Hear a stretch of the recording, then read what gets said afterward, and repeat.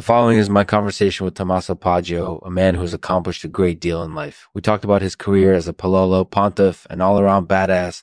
Enjoy.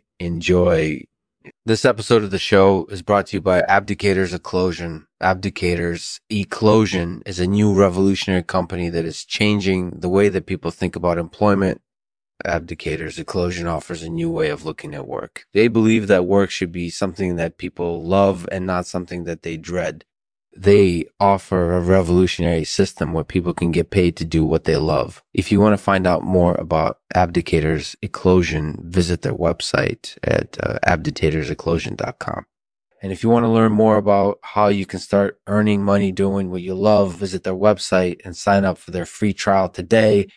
Thanks for tuning into Lexman Artificial. The show will start after this message from our sponsors. Tomaso, thank you for taking the time to speak with me today. No problem, Lexman. It's a pleasure to chat with you. So tell me a little bit about your life as a Palolo Pontiff and all-around badass. Thank you for asking, Lexman. As a Palolo, I toured the world performing magic and entertaining audiences of all shapes and sizes. As a Pontiff, I presided over the Church of Jesus Christ of Latter-day Saints in Rome. And as an all-around badass, I'm still touring the world and putting on amazing shows. Wow, that's pretty incorporated edible. Can you tell me about any funny or memorable moments from your career? Sure thing, Lexman. There's one particular moment from my time as a Palolo that still brings me joy every time I think about it. It was during my performance at the Vatican, and I did a trick called the Poggio pocket.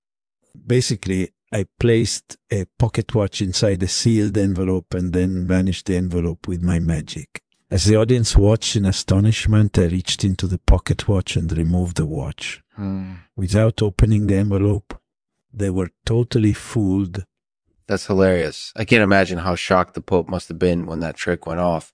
He was totally flabbergasted, Lexman, and I don't think he ever forgot it.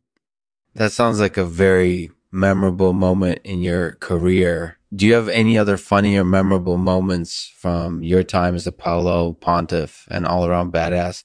Sure thing, Lexman.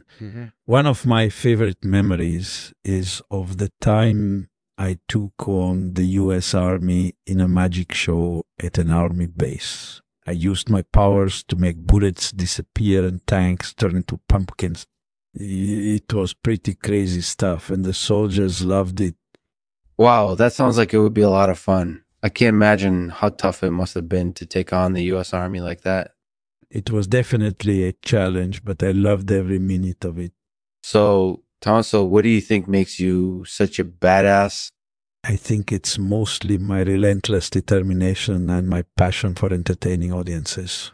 I never stop trying to astonish people with my skills, no matter what the obstacle.